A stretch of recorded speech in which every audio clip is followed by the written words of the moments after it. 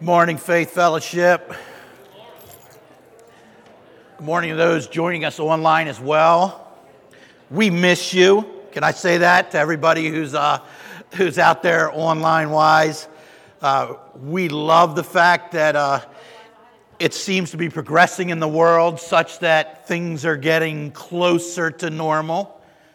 All right? It seems like forever since we've been in this new normal, wearing these masks. And I thank everybody for doing that. But those that are at home, come on back. Right? We are wearing masks. We are being safe. You really miss a lot. Rob and I were talking about it before church. But there's Barna research that just came out that said for the first time in history, the United States has less than 50% church attendance. All right, so I think when you read the Word and you understand maybe where things are heading, you come to grips with the fact that we as Christians, especially in the U.S., no longer enjoy that majority status that comes with that, right? And now we really need to be cognizant as the day comes near, as it says, right, as we move forward, that persecution can be a real thing here that we have. So all of that brings my mind back to the verse in Hebrews that says, right, let us not give up meeting together, right, as some are accustomed to doing, but encourage each other all the way up to and through those last days. And if the world seems to be getting you down, right, turn off the news. That's the first thing, right? But the second thing about it is understand that you have a God that is sovereign and all things work according to His plan. And let's come together with the believers in the group and the body to encourage each other through these times. Amen, right? Awesome. Well, today we are continuing in our Acts of the Apostles series, and we'll be primarily in chapter 22 today. So Acts 22, if you want to turn in your Bibles there, you'll be ahead of the game. I know many of you use your phone, and I do the same thing and use my phone. I'm going to encourage you, whether you have that or your written Bible, take some notes today. Right? What I'm going to do is try to go through these really verse by verse and exegete for you, or basically kind of talk to and elaborate on all the things that are going on. It's a wonderful, wonderful example of Paul standing strong in the midst of things going on in the world, right? And so we'll look for that today as we talk. But first, I also want to acknowledge that this is the first message since Easter and the first message back to our series in a couple of messages. If you're like me, sometimes I find it hard to remember what I had for lunch yesterday. So I think we could all benefit just a little bit from a grounding of where we're at and what we're doing here.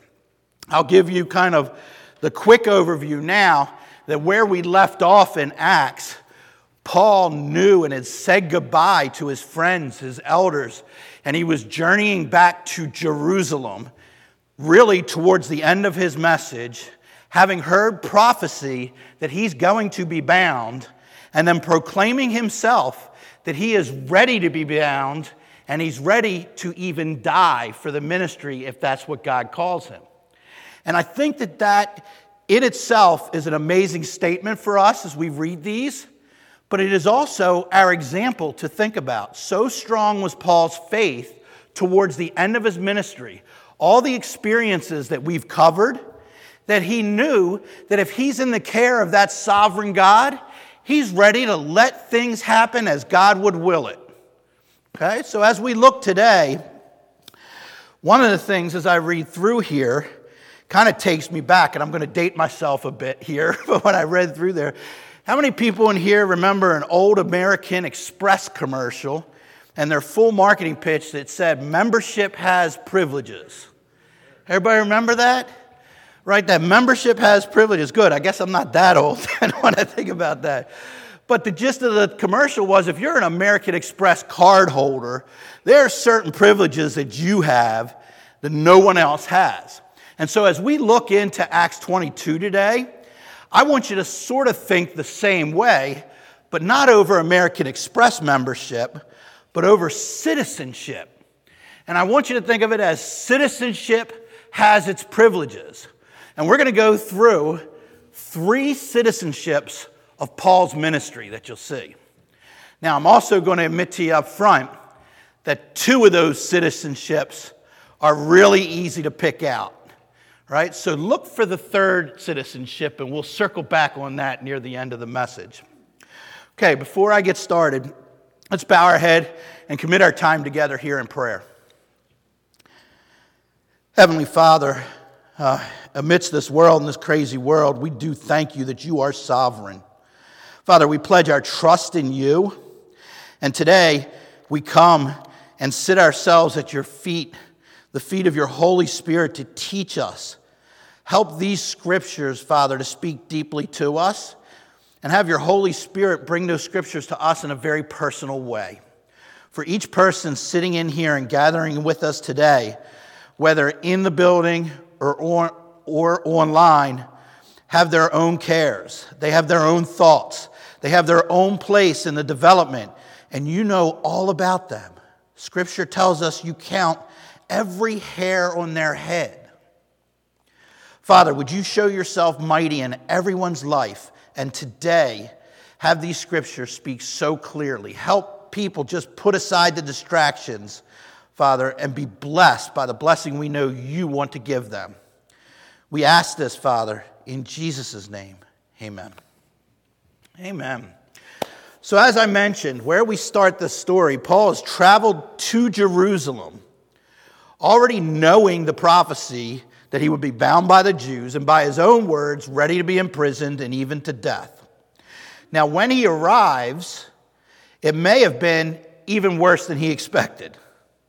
Right? The Jews recognized him and they mobbed him. And when you think about a mobbing, I mean, this had all the makings. They were striking him, beating him, pushing him in a wild frenzy. Right? I envision Paul at the bottom of this mob being kicked, right? Beat.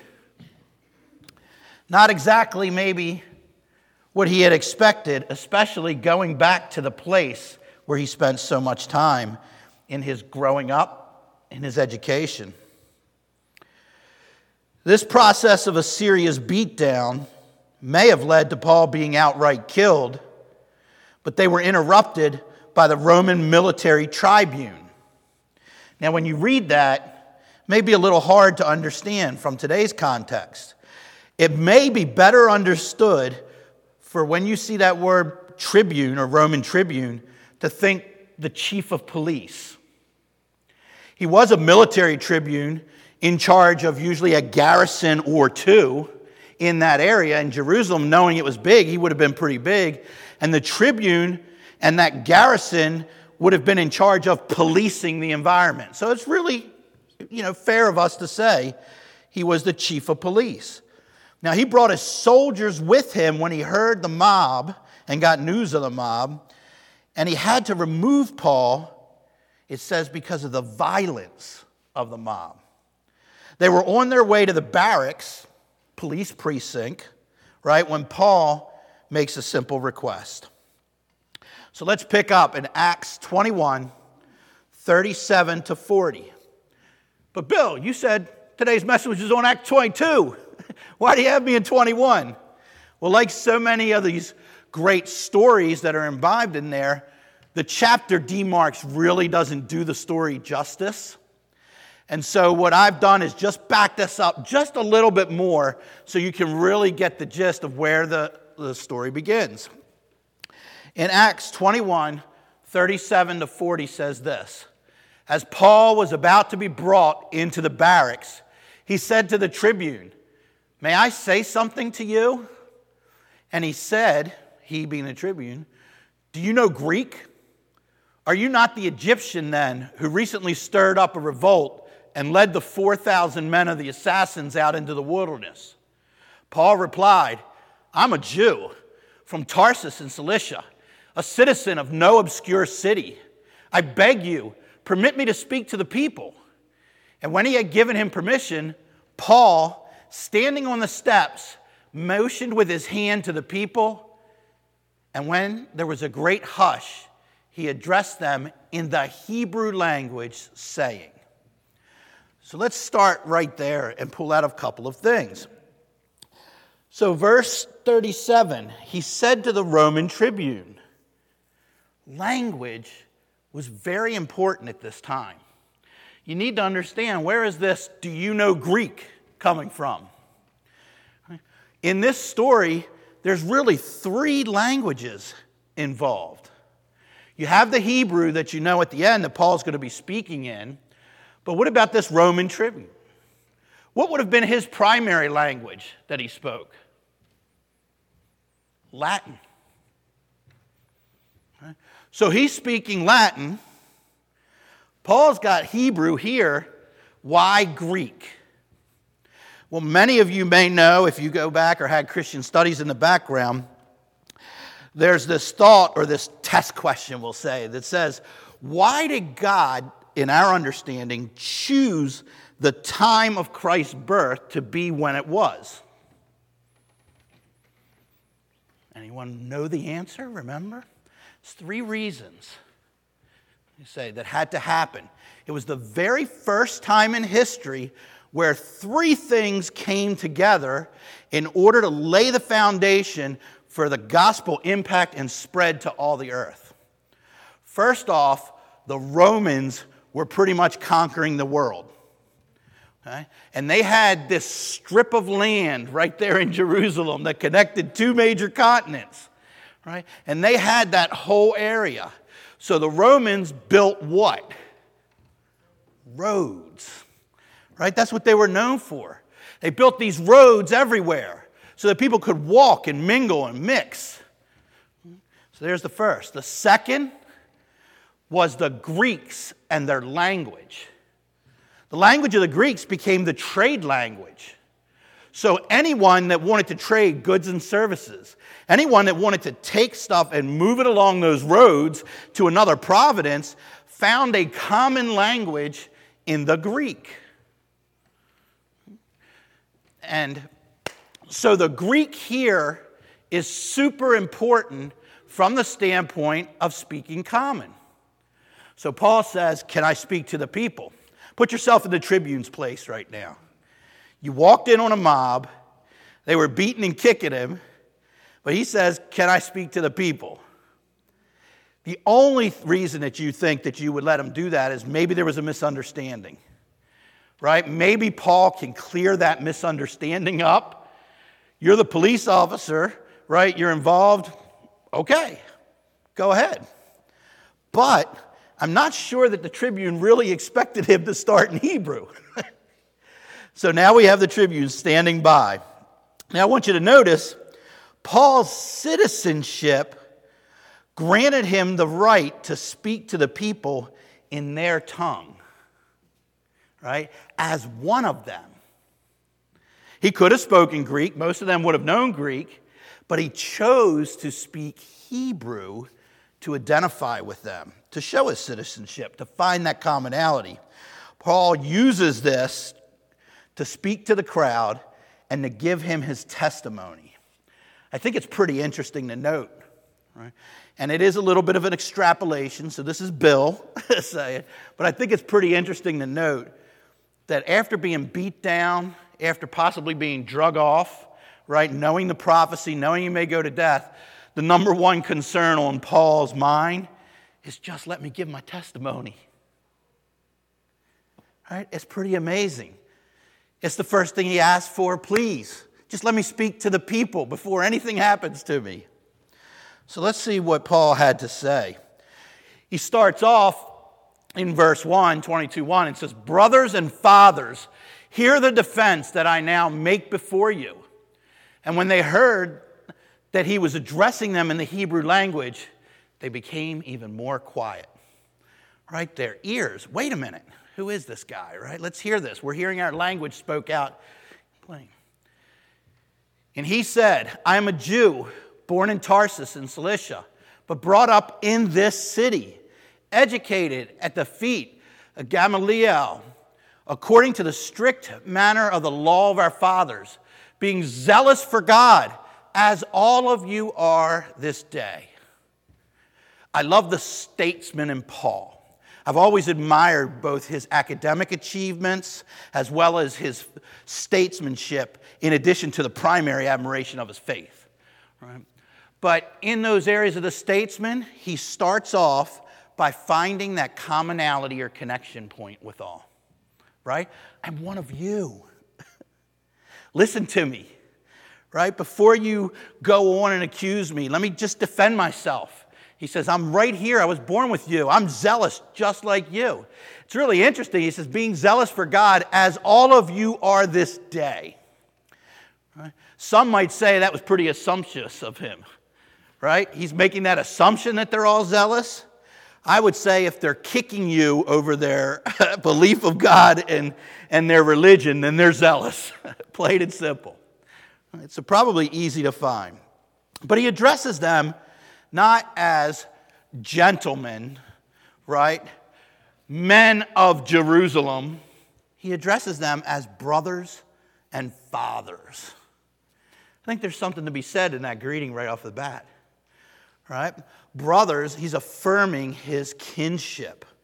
Fathers, he's appealing, right, to them in their family structure. And I'm one of your family, right? In these very patriarchal societies. Now, he cements it by speaking Hebrew. He says, I was a Jew born in Tarsus and brought up in Jerusalem. Now, some of you may go, Tarsus is just another name like it's in the Bible. What's the significance of that? Tarsus was the capital province of Cilicia. It was a very important trade city to the Roman Empire, and it was the scene of the first meeting between Mark Antony and Cleopatra. Okay? Paul starts by telling the crowd, I may come from a different region, but I am a true Jew by faith and by education. And by education, it's inferred that he was trained at one of the highest schools by the famous Gamaliel himself. So who was Gamaliel? Gamaliel was a first century Jewish rabbi and a leader in the Jewish Sanhedrin. He was perhaps thought to be the greatest Jewish law teacher of that day. He was a Pharisee, meaning he was a lawyer, right, and a grandson of the famous Rabbi Hillel. So not only did Paul study under the best teacher that you could under the law, and in the best school, in the very place, right, the center of worship and place for it, but he comes from a long family, or studied it under a long family of great teachers.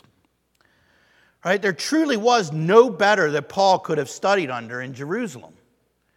So right away, he starts out, right, establishing his credentials. But that's not the only significance here. Paul and Peter brushed up against Gamaliel back in Acts 5 when they were standing trial, and it was Gamaliel's judgment that swayed the tribunal. Now, I mentioned I have a hard time remember what I had for lunch, so I don't expect any of us to remember all the way back to 5 when we had it. So let me cover here a little bit for you, and we'll jump back. In Acts 5:30, right, keep in mind, Peter and Paul are standing before the tribunal, and it goes through a back and forth where they're asking them to renounce. They said, I cannot help but do this, and I'm going to do what's right in God's eyes, right, not what's right in men's eyes. So the tribunal was very whipped up again. They finished by saying, the God of our fathers raised Jesus, whom you killed by hanging him on a tree. Right? If you're a skillful attorney, might not be the best way to accuse the judge and get on the judge's bad side. But that's exactly what they did here for the sake of truth. And then it says of the Sanhedrin, when they heard this, they were enraged and wanted to kill them. But a Pharisee in the council named Gamaliel, a teacher of the law held in honor by all the people, stood up and gave orders to put the men outside for a little while. So he had them removed. And he said to them, men of Israel, take care what you are about to do with these men. If this plan or this undertaking is of man, it will fail. But if it is of God, you will not be able to overthrow them. You might even be found opposing God. So they took his advice, right? Extremely wise. And I will give that as advice for all of us today.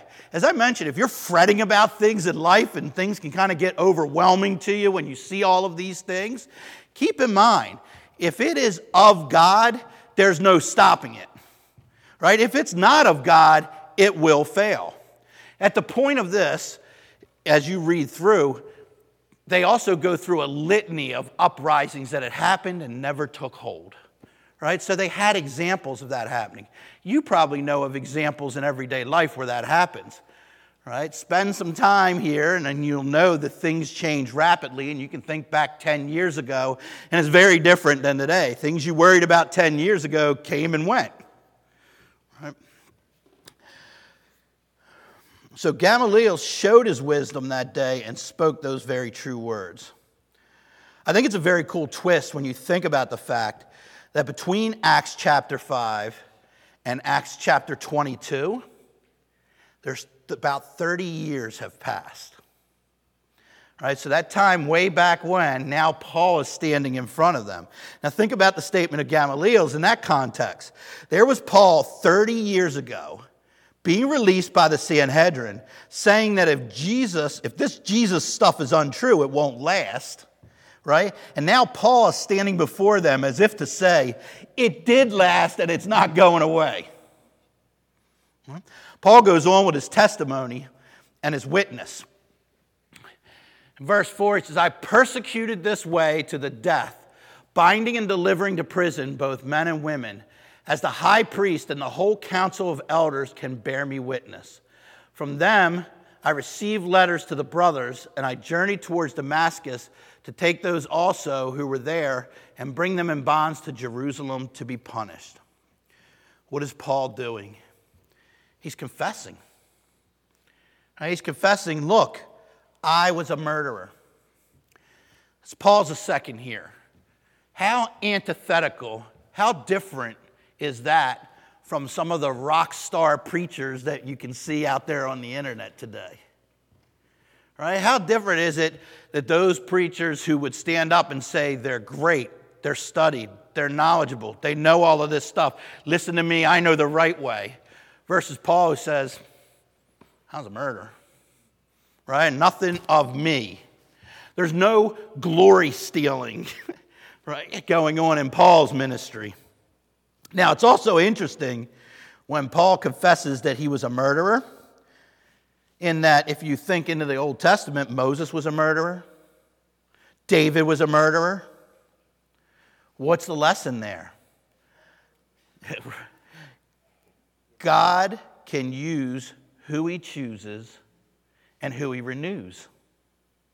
Right? Thank God that he doesn't engage in the cancel culture that we see today. In fact, the cancel culture is actually antithetical and unchristian. It's unbiblical. It's not the way in God's character that he acts. Right? Cancel culture says that you should be canceled, discredited, discarded, invalidated if there's something in your past. Christian culture says God is slow to judge and quick to forgive. That no matter how much bad you have done in your past life, Christ died for you, and you can repent today and make a U-turn and be reborn into a new life with him. It's a very different message. Never was this more evidenced, right, than the thief on the cross. Now, we just covered and went through Good Friday, right? The thief on the cross right next to him, presumably not a good person his entire life, right, is on the cross, condemned to die right next to Jesus, and he turns to Jesus and says, what is a faith statement? Remember me today, right? When you go to be with your Father, remember me. And Jesus says, surely I tell you, you will be with me in heaven for that. Now, I don't mind confessing to you, as I was growing up and learning the scriptures and reading through there, that used to make me mad. because I was kind of a rule follower, kind of a justice guy, right? And I put all my energy and effort into following the rules. And I was the kind of guy that would go around following the rules and be grumpy about following the rules. Can anybody identify? Right? I wasn't really experiencing joy about following the rules. I felt like it was a burden to follow the rules. So when I heard that, what? This guy goes his whole life not having to follow the rules, and then in 1 minute, just one confession, accepts Jesus, can turn around. Yes, that's the gospel. Right? That's the true gospel that we have before us in the Bible. You don't earn your way into heaven. So if you're not earning your way into heaven, and this is a gift freely from God himself, right? Bought and paid for by his Son, then what does it matter what you've done to this point? Then in verse 5, while Paul is identifying with the Jews and confessing his guilt, he's also implicating and pronouncing guilt on the listeners. I love this part, right? He says, the high priests were the ones who actually sent Paul to prosecute. So look at this, right? If you go right here in the 5, he says, as the high priest and the whole council of elders can bear me witness, from them I received letters to the brothers, and I journeyed toward Damascus to take those also who were there and bring them in bonds to Jerusalem to be punished. I just get the biggest kick out of this, and maybe it's my stereotypical heritage, but to me, this is like the mob hitman, right, confessing to the boss and the godfather, right, that he was a hitman. Think about that. He basically is sort of like, hey, Giuseppe, you remember when you told me to take out Four Fingers Joey? Right, I did it. I was a good guy. Right now he sleeps with the fishes. It's kind of absurd when you think about it, right? But it certainly is not in the book of How to Win Friends and Influence People when you're making a defense, which is why I said I don't really think Paul was making a defense. He's presenting a witness. Now, in verses 6 to 10, Paul goes on to tell of his encounter with Jesus specifically. He says, as I was on my way and drew near to Damascus, about noon, a great light from heaven suddenly shone around me. And I fell to the ground and heard a voice saying to me, Saul, Saul, why are you persecuting me? And I answered, who are you, Lord? And he said to me, I am Jesus of Nazareth, whom you are persecuting. Now those who were with me saw the light, but did not understand the voice of the one who was speaking to me. And I said, what shall I do, Lord? And the Lord said to me, rise and go into Damascus, and there you will be told all that is appointed for you to do. So Paul's encounter started with literally a light from heaven. Now, all of us, and I would dare say very few of us have had that experience of an actual light from heaven, but all of us have experienced a figurative light from heaven during our conversion. That light leads us to greater understanding. That light is at that point of conversion when the Holy Spirit comes into our lives and reveals many things to us from the truth of heaven. The truth about you, who you are, who you were, who you are, and who you should be. To the truth about Jesus, who he was, who he is, and who he should be to you personally. To the truth about him and everything that he will reveal to you the rest of your Christian life. An encounter with Jesus always illuminates you with these things, as well as confronts you with a choice with what to do with that illumination. Now, these verses, we see that what Paul did is he fell to the ground, proclaimed Jesus as Lord, meaning the master of his life. That's what that term means, right? It means he wasn't only expecting Jesus to be resident in his life, he was expecting Jesus to be the president of his life and tell him exactly what to do, how to follow, where to go. And then he asks simply and humbly, what shall I do, Lord? It's a great example for all of us. Right? But Paul goes on. In verse 12, it says, and one, Ananias, a devout man according to the law, well spoken of by all the Jews who lived there, came to me, and standing by me, said to me, Brother Saul, receive your sight. And at that very hour I received my sight and saw him. And he said, the God of our fathers appointed you to know his will, to see the righteous one, and to hear a voice from his mouth. For you will be a witness for him to everyone of what you have seen and heard. And now, why do you wait? Rise and be baptized and wash away your sins, calling on his name. That renewal, right, is part of his testimony.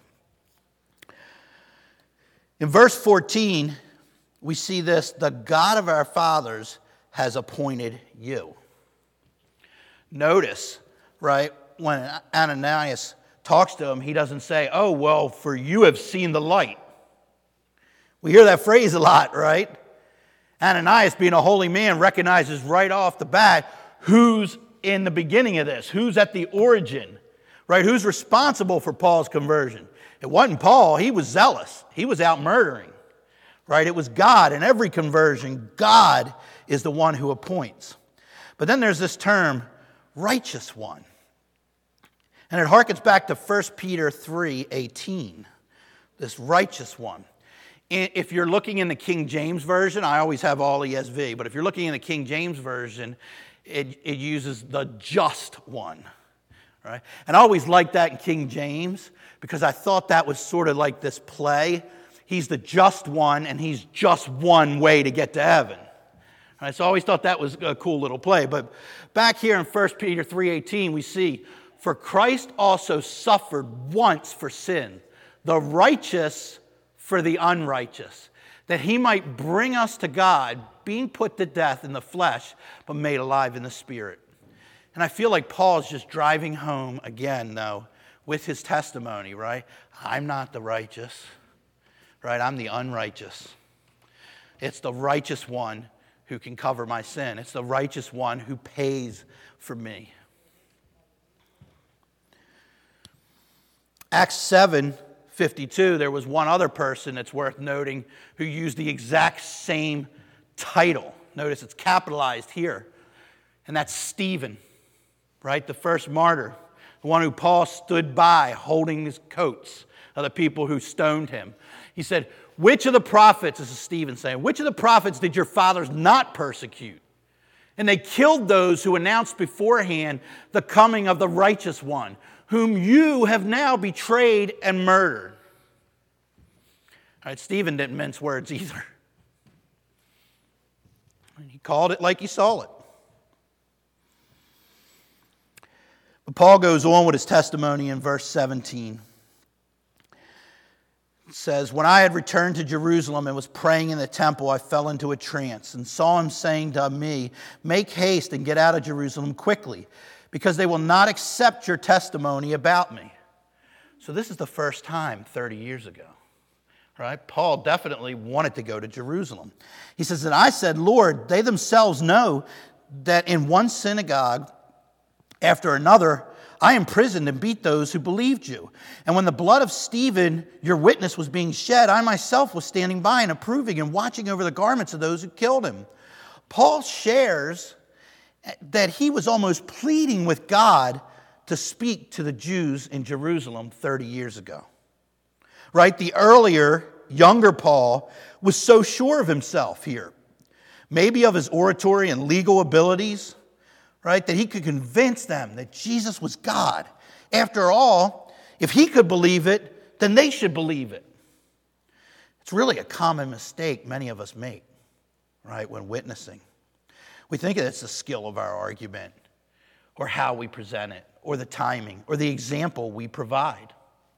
It's really not, right? Ephesians 1 tells us that in love, he, being God, predestined us for adoption to himself as sons through Jesus Christ, according to the purpose of his will. That means that not one sinner ever has been converted apart from God's will. Right? If God doesn't will it first, the sinner's not going to be converted. So why do we, right, plead with people to accept Christ and then somehow look internally or feel bad about ourselves when they don't? I mean, there's a real answer. The answer is because you care so much about that other person. You know how important it is that they do that. You know those benefits, right? You understand what it is to be a child of God. So I get that piece. But why are we beating ourselves up? Our time should be spent in prayer to God, to the Holy Spirit. If there's somebody in your life that you've been praying for in the conversion, keep it up. Right? Maybe there's somebody you've been just trying to get with all the time, and you're constantly just, talking to them, talking at them, it seems like sometimes, right? They're not engaging. Maybe it's a coworker at work that you've become a real pain to. They know you're there, right? Spend your energy, your time, and your effort in petition for them before the Father. It'll put your heart right? And nothing is going to happen unless the Father changes them first. And be there, ready, when God calls you. Next, in verse 21, this is where Paul gets cut off. So he's had his word up to this point. And in 21, you see it says, "And he said to me, 'Go, for I will send you far away to the Gentiles.' And 22 says, 'Up to this word they listened to him. Then they raised their voices and said, Away with such a fellow from the earth, for he should not be allowed to live.'" So right up to that word, what word? Gentiles. Right? The Jews had a big problem with the Gentiles from the very beginning. And Paul gets cut off. Right? The Jews hated the Gentiles. They wouldn't admit it, but they did. Right? They wanted that exclusive, chosen peopleness to God. They didn't want to share that out. Their religion taught them that they were special. Jesus said they were not special. Right? Their religion taught them that you had to follow the law and earn your way to heaven. Jesus said, "I am the Lamb of God who takes away the sin of the world."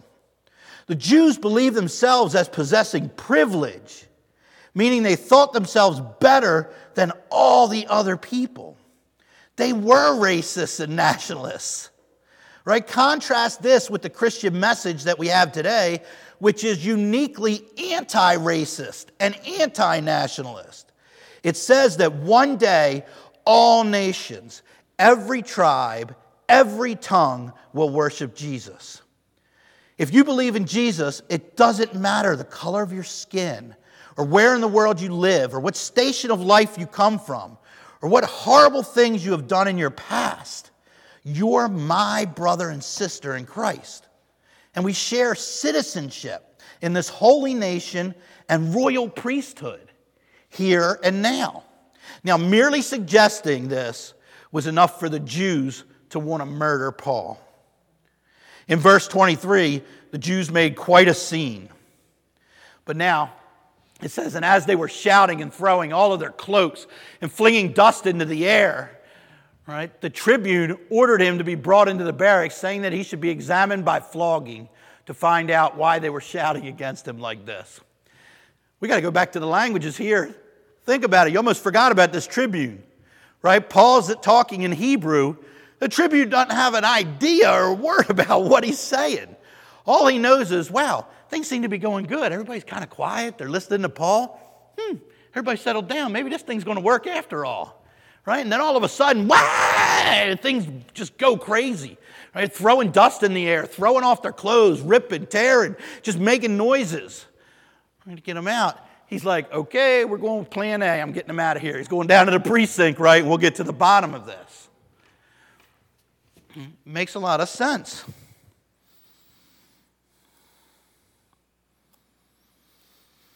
Now, in verse 25, it says, "But when they had stretched him out for the whips, Paul said to the centurion who was standing by, 'Is it lawful for you to flog a man who is a Roman citizen and uncondemned?' When the centurion heard this, he went to the tribune and said to him, 'What are you about to do? For this man's a Roman citizen.'" Now, you can almost bank on the fact that Paul says this now in Greek, right? Because they understand him.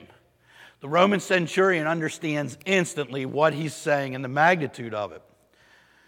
Paul has basically just told him that he's a Roman by birth and a Jew by faith. Roman citizenship in that day had its privileges. You can't beat a Roman citizen without him being condemned. Rome was a republic and governed by laws first and foremost. It's actually the model for our nation's government. The reason our Congress has a bicameral system, or both the House and Senate. Now, Plato spoke about the differing forms of government, and he theorized that all governments go through this cycle. Plato, way back then, the Greek philosopher. He talked about this cycle, and I don't subscribe particularly to Plato and many of the things that he has, but this is pretty interesting. Plato said that governments and form of government that is a republic always starts out governed by law. Then he said it moves to a democracy, an oligarchy, and a tyranny. And I'll explain that in a second. But first I want to ask, what kind of government are we in the United States today? What did we say? I heard republic. Anybody say democracy? Yeah, it's a trick question. We're a democratic republic. Right? But most people don't understand that. The republic part, we are governed by our Constitution. So we've heard people say we're a constitutional republic, which is also true. But we have aspects of democracy. But anyway, Plato's theory here was that there is this degradation, right? The society that will kind of eat itself and change in this cycle. And the cycle, he said, is you start out with a government that's a republic by law.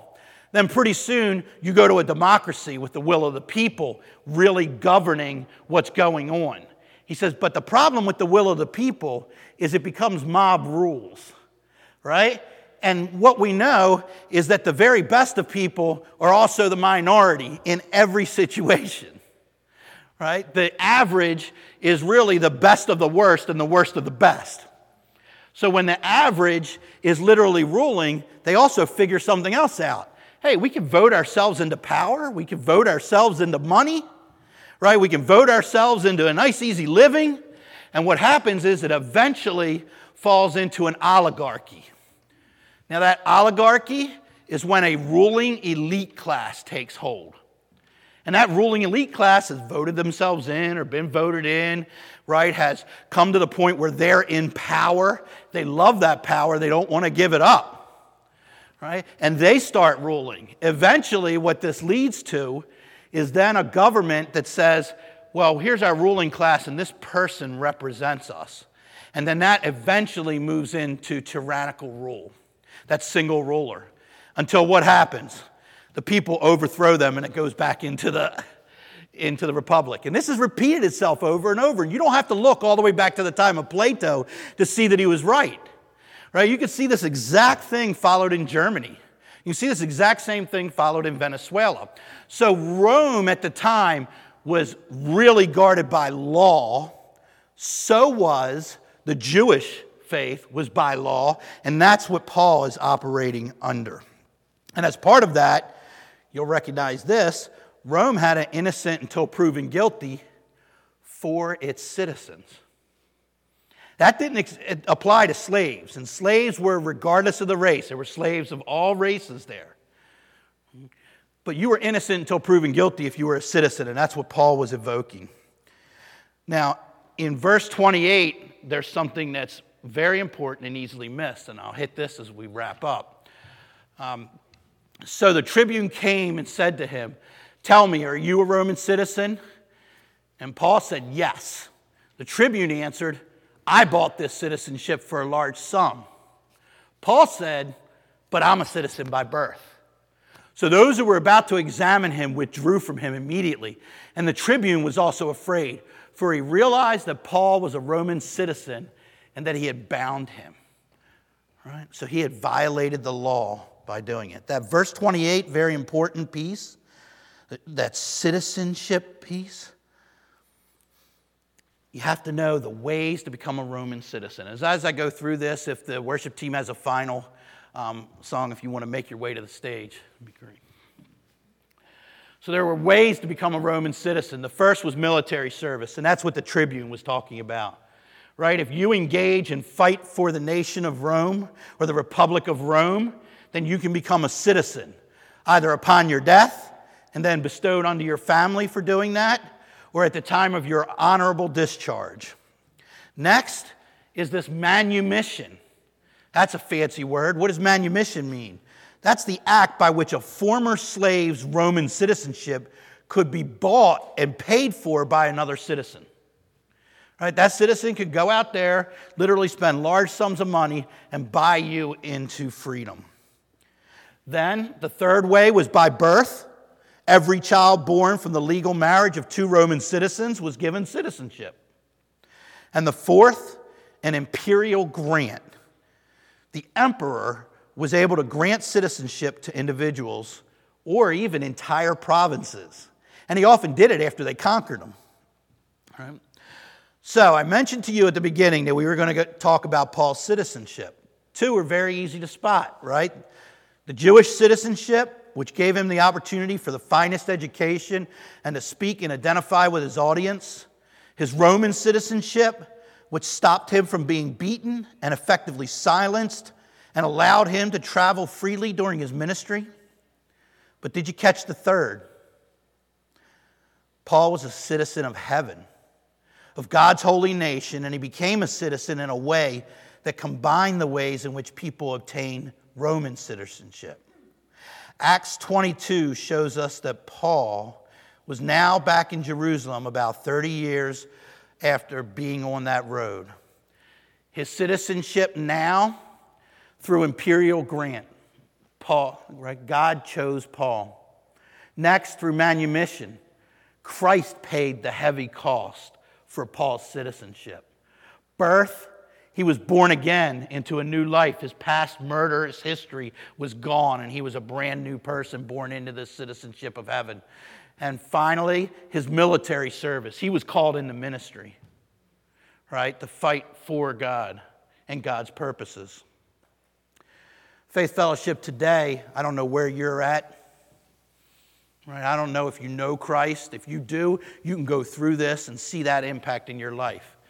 Maybe you're here at first and the scriptures are speaking to you and you just didn't even know why you were attending this service for whatever reason.